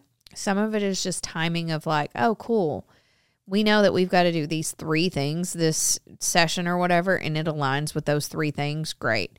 And there's some things that they're always going to be dead on arrival. I mean, if you want to put through some wild ass climate change, ban all gas cars immediately in the state of Texas type of bill, no one's even going to take that seriously. So you have to be really thoughtful and you have to be really serious about what it is you're trying to do. And another thing, your legislation can't be such a crazy change that's hard to enact. That dog's not going to hunt, you can't get that done. But I mean, you have to do a lot of educating, a lot of shoe leather in the building, and you have to have the right champions. And I've been told in Texas in particular, the lieutenant governor has a lot of authority to kind of say, I'm not going to go forward with this. Why specifically him and not just the Texas chamber? Constitution? And I will tell you, it's because Sam Houston was very cognizant of not wanting to be treated or have the ability to be treated like a king. He was worried about future governors. And so he made it to where the Constitution was going to be this is my understanding, because I obviously grew up with Arkansas history, not Texas history. But he really just wanted to make sure that there was always a kind of stopgap, and the governor of Texas couldn't just be some dictator. Interesting. I think it's smart. I mean, it's interesting. Everybody kind of has their own role over there. I mean, the governor has a role, lieutenant governor has a role, the speaker has a role. They're all equally important in different ways. I mean, until very recently, I didn't know that was the case. And in most states, the power is with the governor. So yeah, right. Yeah. It kind of feels more like a vice president, where it's almost ceremonial. In a lot of states, the lieutenant governor is a part-time job and is paid accordingly. Interesting. Bless their hearts. That's their hearts. Always the bridesmaid. So what do you give Chris's chances of getting this done? And why? What? That's tough. I don't know if I want to go on record saying this. I don't know who's watching this or whatever. Oh, come on, Pasha. You got to help me out here. Look, this is for the state of Texas. Yeah, look, 100%. At the end, no, I've never given anything 100%. But at the end of the day, look, the incentive program that has been put together to help job creation, bring business to Texas, keep business that's currently in Texas. I mean, it's a home run of what he's put together. I mean, it's totally a home run. It makes perfect sense. It's not appropriated money. It's not money coming out of anybody's pocket. It makes sense. A version of it already exists for something very niche and specific. This just expands on that.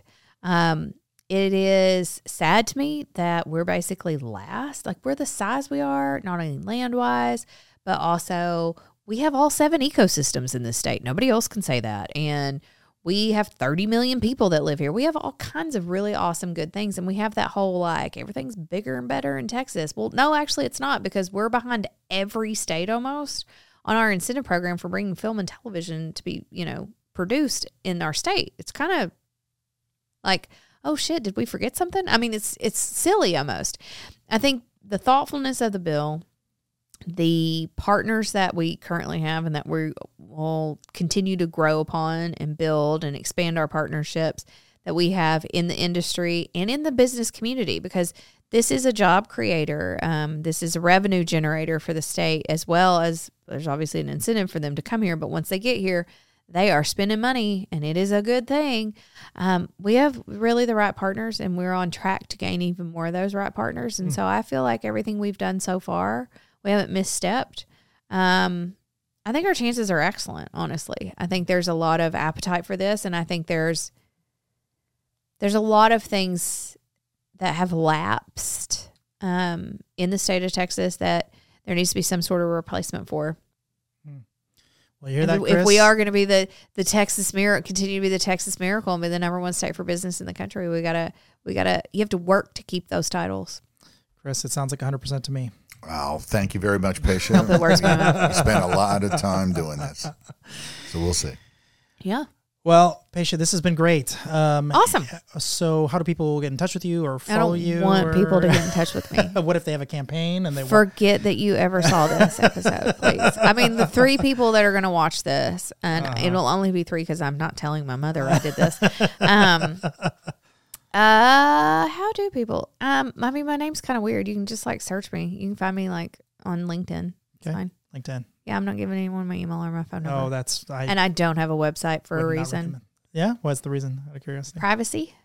Okay. You don't have to put your address on there. No, it's just more of I don't know. My grandmother always said a lady should maintain an air of mystery. So here we are. Okay. As I do a podcast and talk about everything I know. You know, Pasha, Robert is one of the best cybersecurity experts in the globe. You know that, right? No. She just found out. Great. It's great. It's all great. Pasha, this has been great. Thank you so very much. Yeah, I really appreciate it.